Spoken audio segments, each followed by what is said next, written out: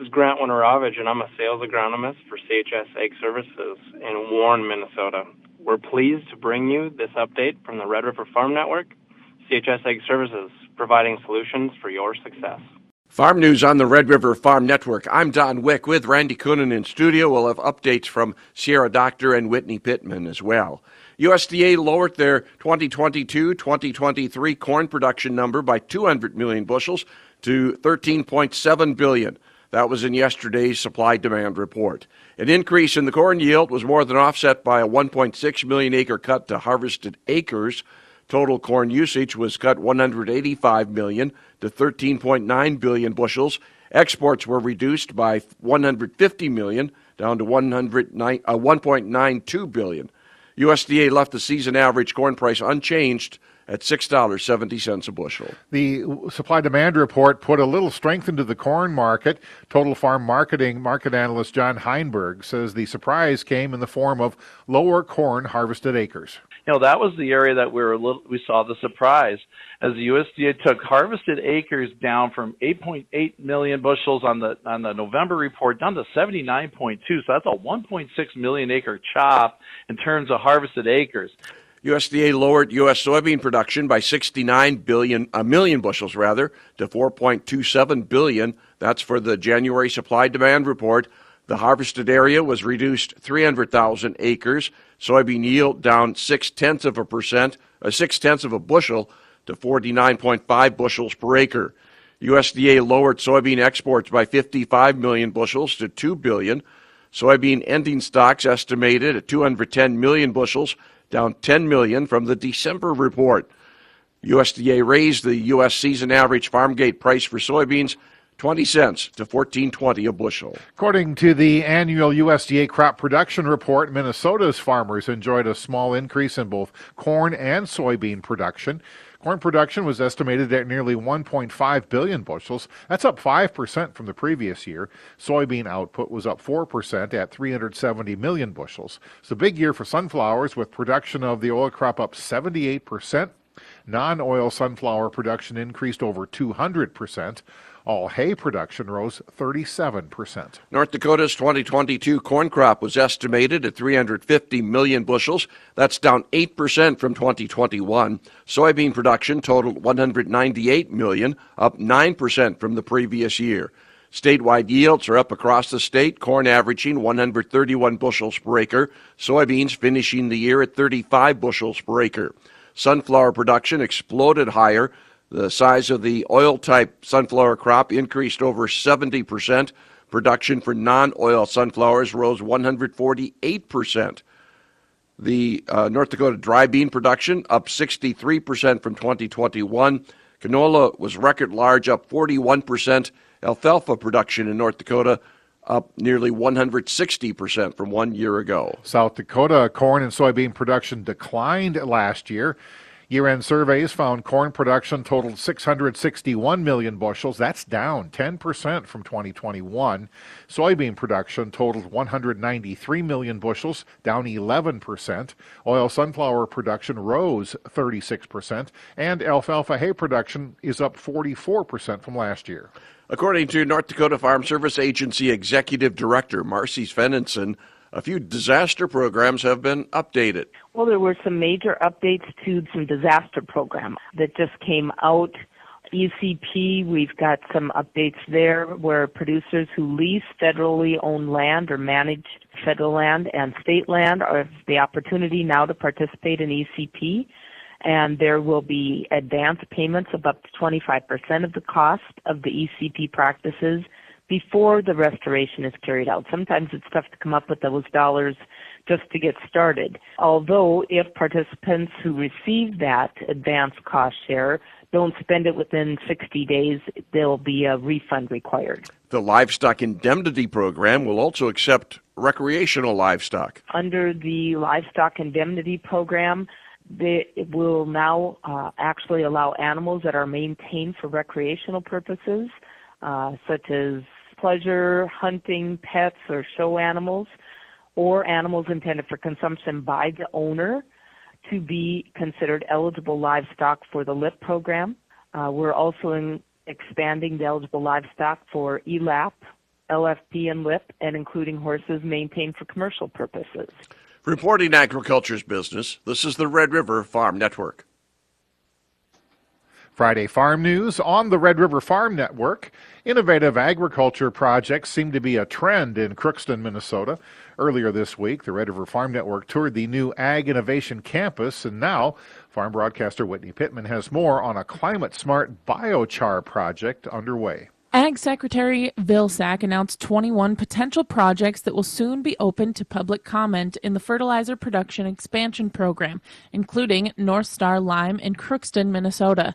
Brian Bohl, who farms near Crookston and with North Star Lime, says biochar is a product that is climate-friendly and can be of value to agriculture. When you burn something in the absence of oxygen, you create biochar. So instead of emitting that carbon into the atmosphere, you're capturing that carbon into the biochar, and then biochar is used for many different applications. It can be used as a soil amendment, can be used in the medical profession. There's all kinds of uses for it, and it turns out it's just a wonderful environmental impact thing as well. Instead of burning corn stalk bales, we're able to turn that into biochar and capture that carbon and put it back on the field and basically increase organic matter. Bull says the project will be a win-win as they'll use the heat from the creation of biochar to help their production of lime pellets that's already taking place using byproducts from the American Crystal Sugar plant near their facility. We actually started down this path. We're creating a lime pellet, and we need heat in order to dry the lime, and so we're using natural gas. Well, we have all this waste, basically, whether it's wood pulp or sawdust or corn stalks or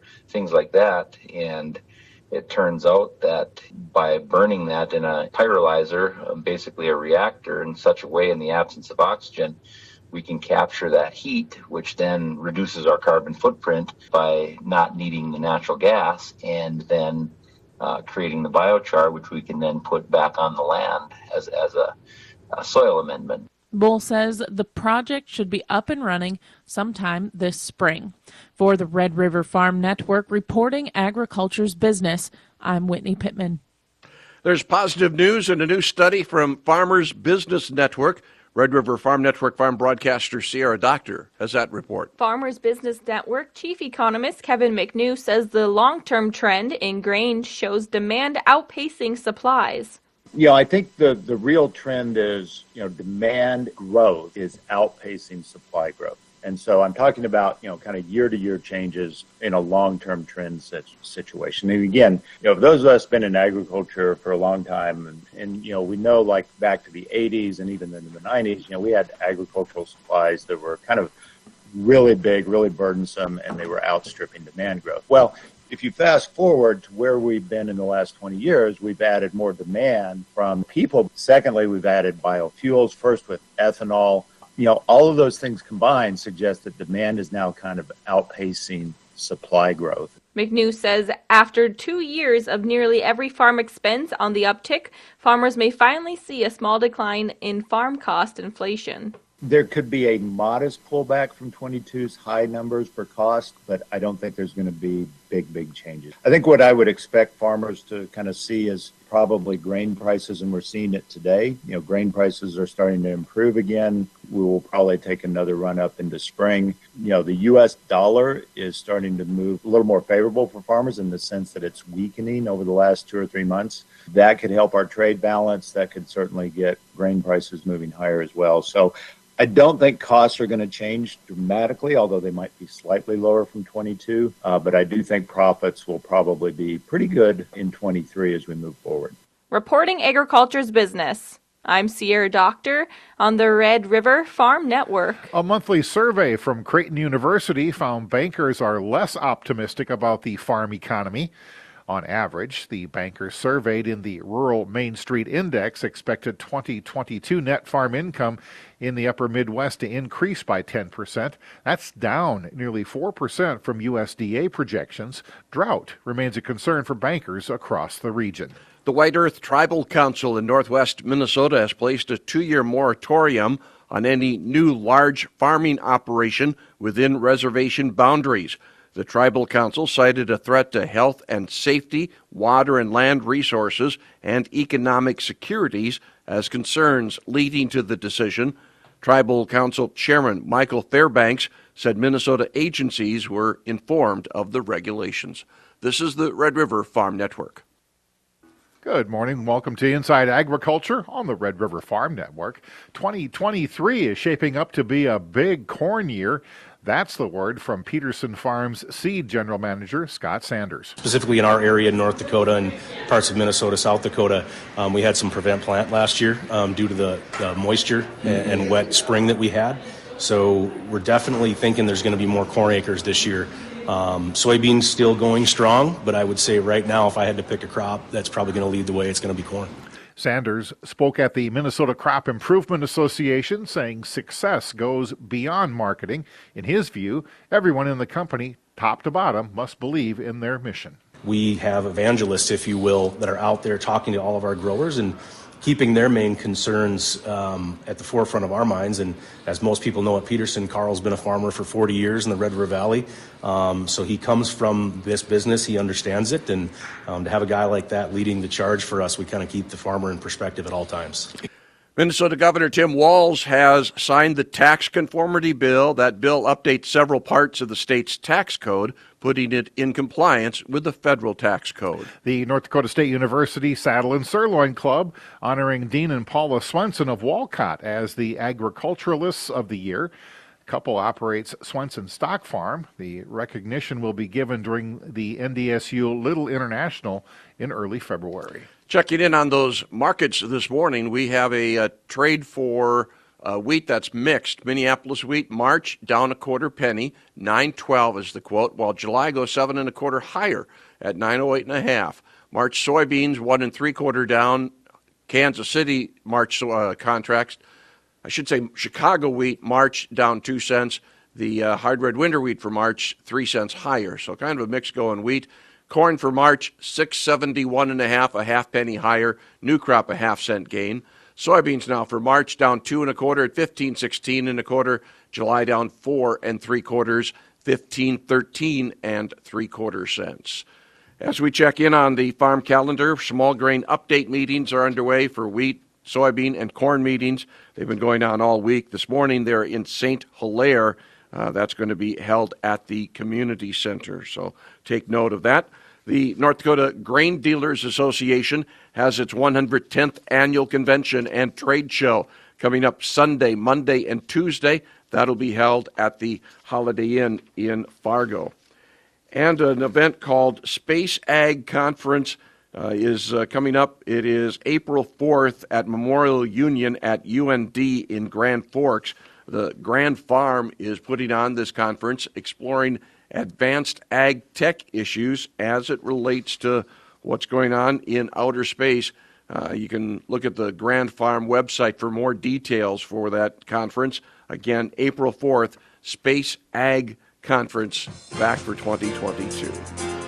Have yourself a great day. You're listening to the Red River Farm Network.